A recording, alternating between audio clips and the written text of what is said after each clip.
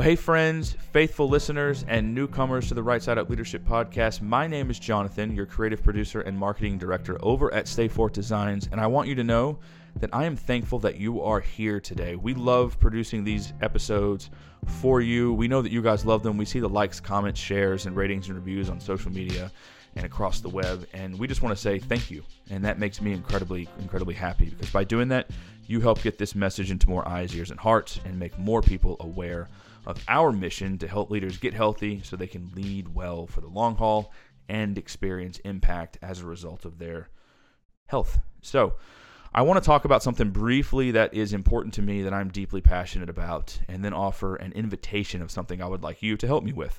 I went through coaching a number of years ago. You can read about it on our website. And at the time, I didn't realize I needed coaching. I didn't know what coaching was, and I never planned to enter into a coaching season. But that's a story for another time.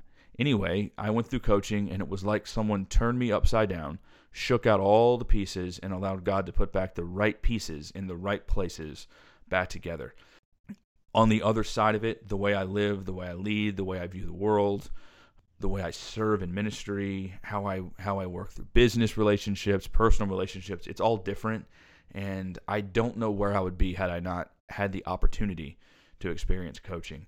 And so that is my invitation and challenge for you. We want to help 1.1 million leaders at Stay Forth Designs get healthy so they can reach more impact. It's not just so they can do the next thing, but to truly experience health, to reduce overwhelm, to increase clarity so that they can live and lead well for the long haul, no matter where they lead, whether it's in their marriages, in their relationships, at home, at work, in ministry, whatever that might be. So we launched a campaign yesterday called the Upstream Campaign. And the Upstream Campaign will allow you to partner with us to make coaching, to make experiences, to make tools and resources more readily available to leaders who may not otherwise be able to access them. You can make gifts at various amounts.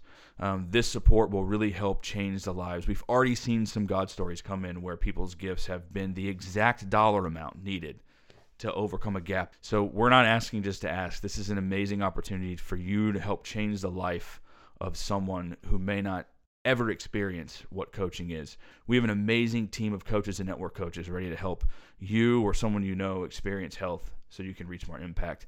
And one of the ways you can do that is partner with us through the Upstream Campaign. The links to it and the details are in the show notes below. So if you ever read the show notes, today's the day to read them. We're thankful for you guys.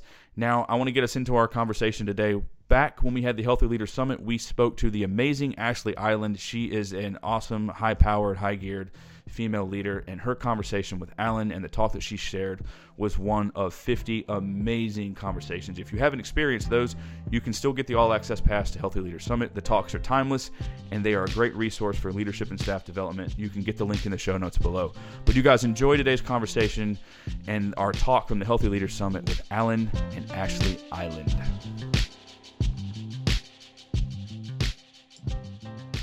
Well, Ashley, thanks for stopping by the summit. It is great to have you on. Alan, thanks for having me. I love what you're doing with this gathering and who it's going to reach and how this might encourage leaders all around the world. Well, I love your message, your book. We had you on Right Side Up Leadership Podcast, and I have to say that you're either crazy or prophetic to write a book on kindness in what I think is the most unkind time that I have been alive. Yeah. And so why did you take on this huge topic of kindness? Well, I'll tell you what, I might be a little bit of both. Is it okay that I can claim a little bit of crazy and a little bit of the prophetic? Because when I was asked what I wanted to write about a couple of years ago, Alan, remember this was 2018 that I started writing. Mm-hmm. And so we were 2 years into this current presidential term. And I just remember being unsettled by how conversations were being had, not even necessarily the content of the conversations. I was so unsettled. It was like we were tearing at the fabric of each other's worthiness and humanity, and it was all fair game. And that bothered me. And so when a friend and my now agent reached out and said, "What do you want to write about?" Without thinking, I said, "Kindness." Because I was anticipating that 2020 would be a divisive election year. And that's it. That's an understatement, right? If divisive is what you were thinking. That's wow. Right. And that's so the idea, the original intent was to introduce not even a third way. I think we throw that term around a lot, but to introduce a way of living and being with one another again that helped repair what has been broken in the way that we interact with and relate to one another.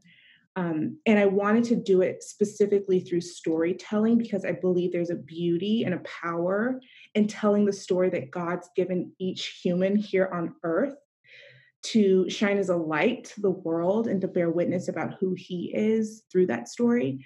And so I think there's a beauty in storytelling that I wanted to reclaim to help us with our empathy and to really see how God was moving in and through our lives. And so that's why I wrote it as a story, my own story. But I did not anticipate pandemic and more visible racial tensions, all of this colliding in this year. And so I had no idea the moment that this book was going to meet. So what are the challenges as a mom this year? Right. We can talk all we want about ministry or leadership, but what's going on in your living room right now in this year? That's such a good question. My babies are 5, 4, and almost 2. And so when you think about the word formation, most of us, when we think formation, I can imagine like middle school teenagers, my time spent in high school ministry and really wanting those teenagers to follow after Jesus with their entire lives. I am trying to get my kids at a very basic level to love themselves, to love others, and to understand how and where God shows up in their daily lives. And I'm trying to keep my stuff together in the process. Like I'm trying to work through my own baggage and my own emotional weight and my own personal processing, trying not to bleed out onto my kids, to let them see what's true about me and how I'm facing really tender, intense moments while also caring for them and caring for their souls and not having them carry more than they need to in this season. And so we are having conversations about, my son's really into animals, Alan. So I can spit out some pretty sick animal facts for you if you want to know about humpback whales or rhesus monkeys. You're learning a lot. I'm learning a lot. Getting educated. I'm learning a lot. I'm trying to allow the passion that God's put in them to blossom unhindered. That's good.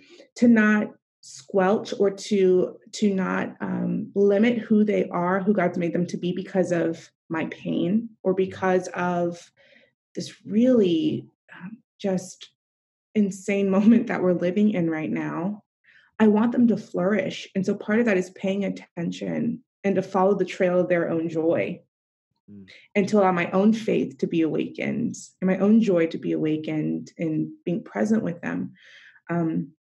So it's been a lot in the way of paying attention to my own presence in my home, how I'm showing up with my kids, while at the same time trying to give them positive deposits of hope and encouragement and teaching them how to love well, even when I'm witnessing the exact opposite outside our 4 walls.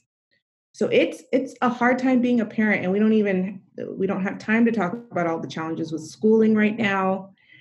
And what that introduces to the conversation.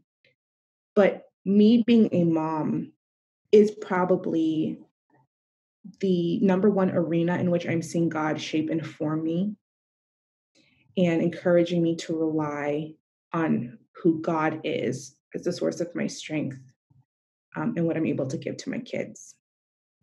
It's incredible how my home has become a hotbed of formation. That's beautiful. Yeah. That's beautiful. So I'm going to declare you a kindness expert since you wrote a book on it, whether you received that or not. Okay. So let's talk about unkindness. What can we dissect that people believe that it is okay to be so unkind, whether in person or on social media right now? Why do people believe it's okay to be unkind? Yeah. I don't have the social science on this, but I have observations. And I'm observing 2 things. And the first is in the bucket of how we're viewing our own values. So say we've grown up with a commitment to the values of success or safety or even power, based on our current Western context here in America. We have certain values that we are taught to chase after and to pursue over the course of our lives. And now, in a very real way, some of those values seem to be threatened. And whether we like it or not, someone is on the other side of those values being threatened. So I think in the name of us protecting our own values and beliefs, and I really do think it's fear. I think it's fear that is the fuel for this scarcity of spirit, what we're leaning into, what we're observing right now. That's giving unkindness free rein because it's in the name of protecting what we hold to be so very valuable for our own lives. And I've said this a couple of times, Alan, as we get older, my guess is that it's harder to let go of the things that have worked for us in the way of how we've structured and crafted our lives to work. And so if you're asking me to reconsider something or to consider something completely different that is attacking my belief system, then I'm either going to run or fight. And some of that, I think, willingness to lean in and that defense mechanism produces an unkindness that we're seeing right now. I think the second bucket outside of our own values is how this season is really calling into question what we believe about other people. Because if someone, given their belief system or their value system, or just the fact that they're unrelatable, makes them a threat, and for whatever reason that translates to unworthiness, then unkindness isn't just allowed, it's justified. So this is really a battle of what I'm seeing in the way of what we believe to be true about ourselves, what's right, what's true, and then what we believe to be true about other people in relationship with them. And to the extent that that is off kilter or being called into question, we're seeing that it's okay to be unkind for the sake of the cause that we're trying to uphold. Yeah, that's so well said. I almost feel like we need our theology to combine more with anthropology and sociology, because some of the simple answers we were given and even processes we were given are not thick enough for this moment. Yeah. And what I love about story, you talked about that earlier, it's disarming. And the more and more I hear Hearts Connect and share a true story and really want to hear, then walls or perceived walls come down in that. And so I hear that connection in just how you live. I would guess that's also how you preach and how you lead and how you form in that. And I think we need to learn some things that we don't know. We don't know how to do that, right? And like you said, some of the levers that have worked for us no longer work. What got us here will not get us there. And the primary word I hear is disoriented. How do you feel right now? Disoriented. I don't know. It's a long, how are you? It's a long answer to that. There's no more, I'm fine. Yeah. It used to be, you would pass someone in the hallway when you could be in a hallway with someone. And it was, how you doing? I'm fine. I'm good. No, I don't receive that. I haven't heard that in months. Yeah. Even the way that we tell each other and let each other in to our inner worlds is changing. And so we are grasping for something. We're grasping for lifelines to try and keep us together. And when that doesn't work, I think that is the perfect storm for pain being processed in unhelpful ways, for us trying to justify the even the soothing mechanisms we use for comfort right now. It feels better if we can blame someone else for the pain that we're feeling. And so it's justified. And I think it's a way in which we're flexing fear, but also transferring control from how we're seeing God work and move in this moment to know that wasn't working. It's now the wheels in my hands.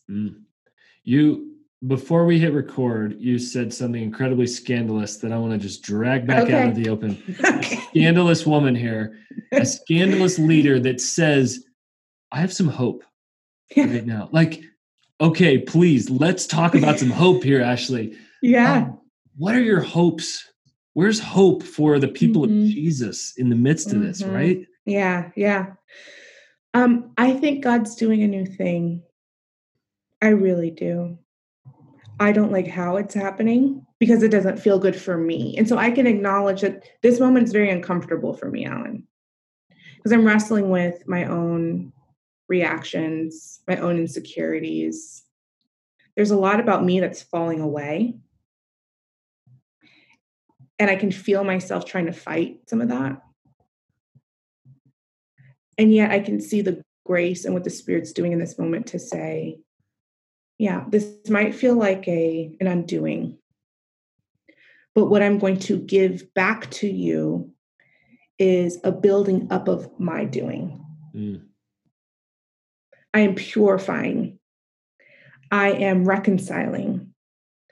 I am allowing lies and darkness to hide no more. I am illuminating.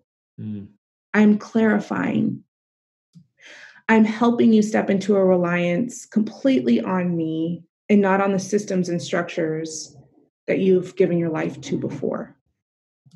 And so it doesn't feel good, but I have hope that if we truly are looking to the Lord as our source in this moment, we will see really beautiful things being birthed out of some really messed up soil.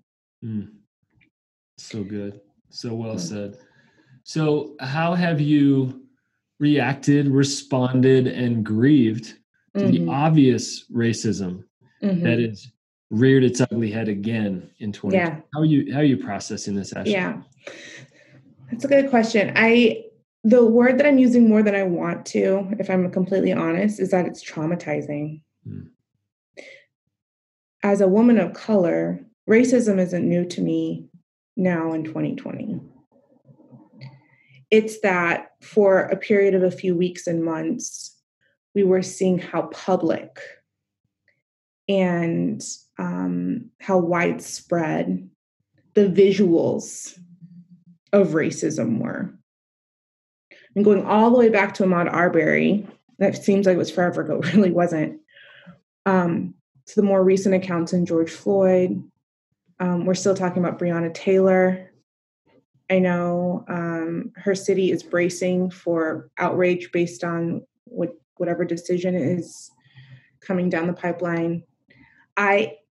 It's not new to me, and yet it's hard because I'm doing my own processing in my own home with my husband and our 3 Black kids, trying to figure out on a daily basis when we wake up, it no longer feels safe to just exist. I can't even say to leave my house because some of the recent accounts we've heard happen in people's homes. It just doesn't feel safe to exist right now. Wow. That is one level of which I'm processing this. It's not a headline. It's me. It's my husband, it's my kids, it's my friends. I've asked myself the question, if something were to happen to my family, how would our church respond? Would it just be about political opinions at that point? Or is there something in the way of the relationships we formed with folks where it would hit at a different level? So you take that personal pain and processing and the trauma of seeing these accounts and headlines being talked at as if they're not real human beings involved. And then you try and lead out of that place. And where I have to be careful is that I'm not leading folks into bitterness. Ephesians 4:32 is really important to me in this moment, where Paul cautions and he says, be kind to one another, tender-hearted, forgiving one another as God in Christ forgave you. I have to watch the condition of my heart, that it is not becoming calloused by this dust kicked up in the way of racial tension that my ancestors have been processing. We've been working through this for generations now, right? So there's the personal space, but the leadership space too. Let me camp out on that. Yeah. As a person, leader, mom, human, all of those, how does your heart stay tender? Yeah. In the midst of injustice, painful injustice. I have to remind myself daily that the injustice is not where this ends. And it makes me really emotional saying that. I have to believe, there's something on the other side of all this pain. Come on. If I don't, I'm dead in the water. But if I can truly believe that my hope is in Christ alone, that there is resurrection on the other side of a dark and weary tomb, that is racial injustice in our country and in the world, then I can keep going.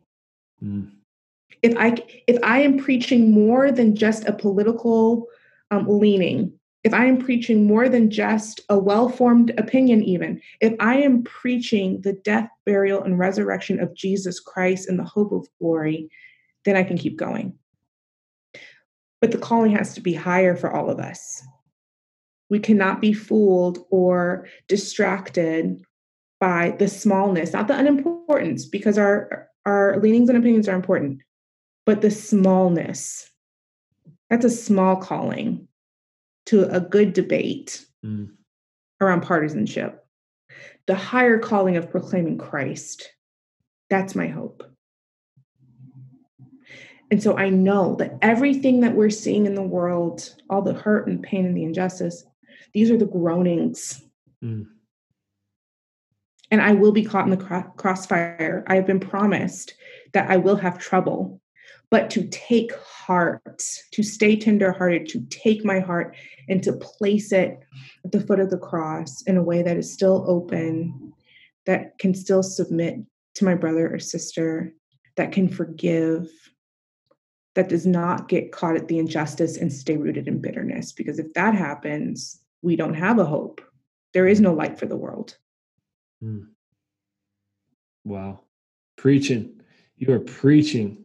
I love it. I can tell it's so personal to you and so everyday for you. So thank you for that. What are some practical ways, small, big, or otherwise, that Christians right now, people of Jesus, can stand for justice, can stand for truth, and I dare even say can stand for kindness? Yeah. The way we do that in our posture, how we do it in this moment, in this year, in the midst of this craziness. Yeah. So my first practical suggestion is going to sound, it's not a popular one, but I'm going to say it anyway. And that's regular practice of repentance. Here's what I find so striking about how Christians are engaging this moment. It's like we've forgotten the injustice that put Christ on the cross. That while we were yet sinners, right? I have to be reminded of the fact that I needed a savior. I need a savior. And so it's been so helpful to me in this moment before I get all high and mighty on my social media platforms, and that there's a humility in remembering the scandal of grace offered to me daily. And so even though these past few months have been so hard for so many reasons for so many of us, one of the gifts has been a call to face on the floor, crying out to the Lord, like, God, forgive me. Thank you for your grace. Thank you for your mercy. I think if we can be reawakened again to the scandal of grace because of what Christ did, I think we'll look at the world a different way, because we will remember much of what we've been forgiven. It's falling in love with the story again, remembering the story of the gospel, why the gospel isn't just a sermon series. It's not just a 3-point message. It's everything. So beginning from that place of like, I think a long, long time ago, I wrote something that said something along the lines of the proponents of reconciliation, people who are trying to fight injustice must first remember what was unjust in them. That's the purest place from which we can move into the world, starting closer to home than we actually really want to. So yeah, what's that regular practice of repentance and engaging our own intimate spaces with the Lord of going like praying that prayer from Psalms, search me and know me. Do we really want to be searched and known right now? I don't know that I do. But to see if there's any offensive way in me, God, and then lead me in the way everlasting. Wow. And even just to be vulnerable and real, my wife and I were talking about how phrases we said and insults we gave in the 90s, not that long ago, that were a normal way to be mean, are like, I can't believe I ever said that. And that was normal. Yeah. And to think, my goodness, the jokes that I said, the locker room talk I said, that unfortunately was in the middle of like a hallway. It wasn't even like, oh my gosh, I can't believe you'd say that. And I look back and go, oh, and you know what? It was like, some of that was 5-7 years ago where I go, why did I think that was okay? Yeah. Almost is like, that's good news. That's like, I'm a new creation that says, that is not me. I'm not okay with that. Yeah, that's any longer. And it's been so interesting to be convicted of the smallest of things that I say, that is dead wrong. Yeah, that's right. Like, and isn't that good news that we're new and we go, oh, like, here's this, maybe, just maybe I'm growing. That's right. And that's the whole point, Alan. This is all for transformation. I think it's God's kindness that leads us to repentance. The kindness piece comes in because God wants us to be transformed. It's not this heavy-handed, like, well, I just need to put you. It's for a reason. It's so that we can join with him in the renewal of the earth. And that begins in us. And so I'd say, moving out of this place of repentance and conviction, I think there has to be a renewed understanding of transformation and asking the question, do we really want what Jesus wants for the world? I asked this in a sermon a few weeks ago. Do we really want what Jesus wants for the world? Because he said, I came to save. I came to save the world. Is that what we want? Because then we're going to pay attention to our inputs and our sources. Like I'm in a space right now where I cannot be glued to the news. Yes. I can't. And it's not because I value being uninformed. It's because the sources and the inputs by which I am receiving information and allowing my mind to soak and linger in what truth is. It's just too important. Not just for my own mind, but how I view humanity is informed by the sources and inputs that I allow myself to be influenced by. So it's not just about me. I will turn my brother into an enemy really quickly if I'm soaking in a source that tells me I should hate them.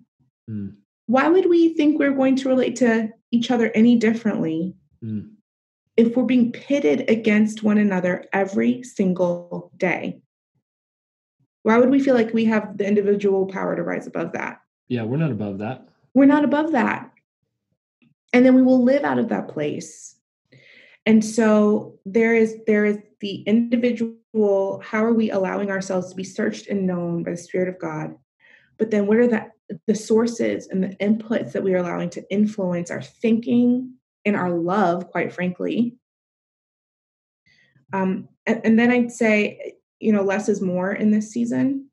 I'd say the temptation is to scramble and respond to every single injustice, every single debate that gets kicked up in our congregations or in our constituencies.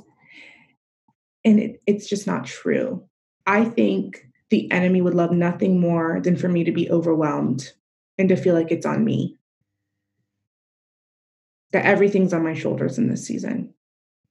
Because if that can happen regularly enough, if that lie can be perpetuated regularly, then I don't have freedom.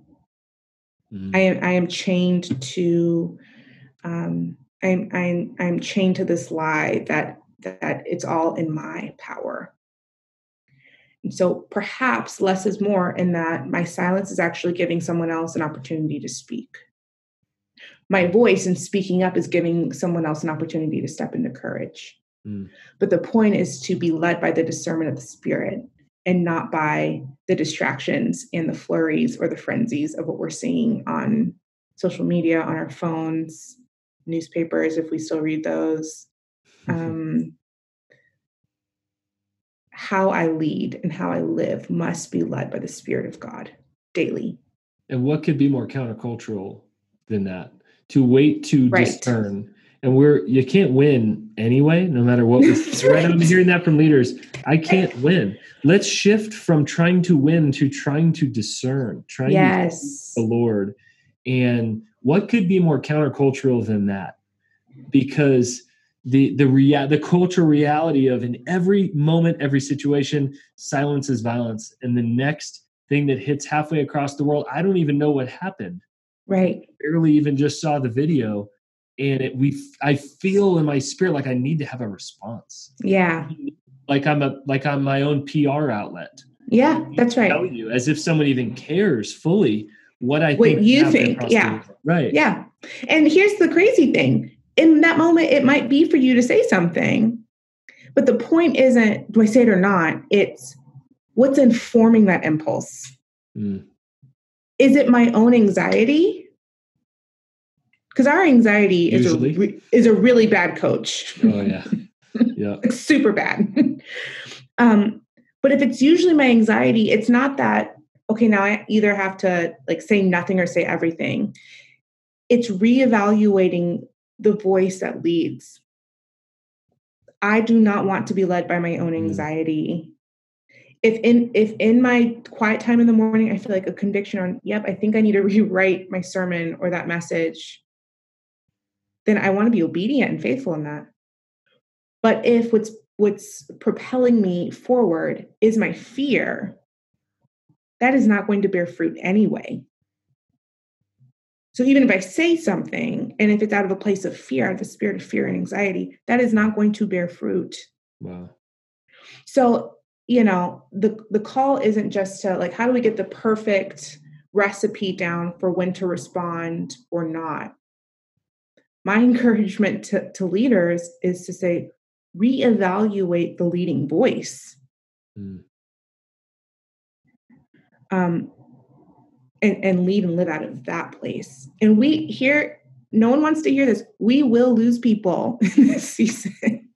There will be consequences. There will be consequences. There will be more loss because not everyone wants formation in this time. People want answers.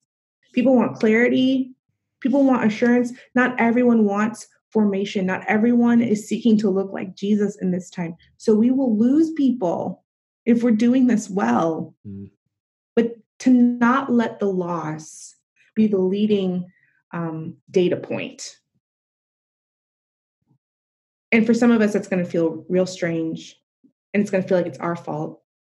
It's not. Loss is actually a beautiful invitation to Christ-likeness. And to be more dependent, increasingly dependent on him.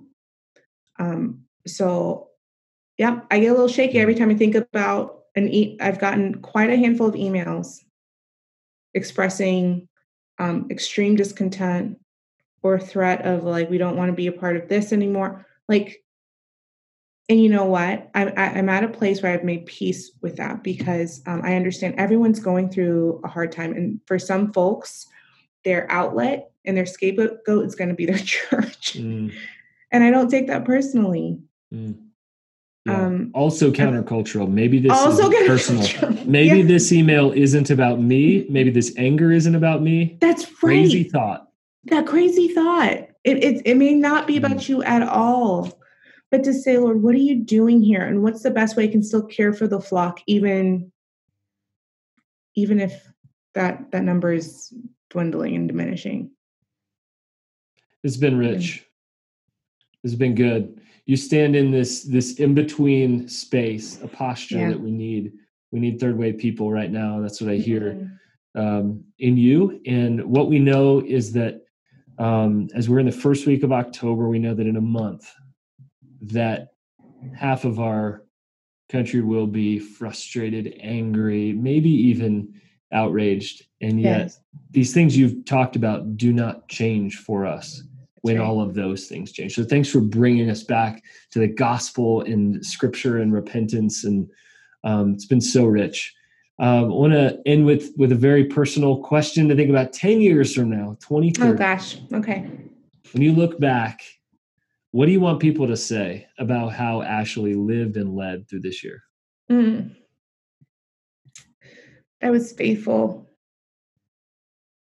and that I loved well. I don't care about, I really hope people can say that there was an introduction to who Jesus is, an invitation to walk and live in the way of Jesus because I was faithful.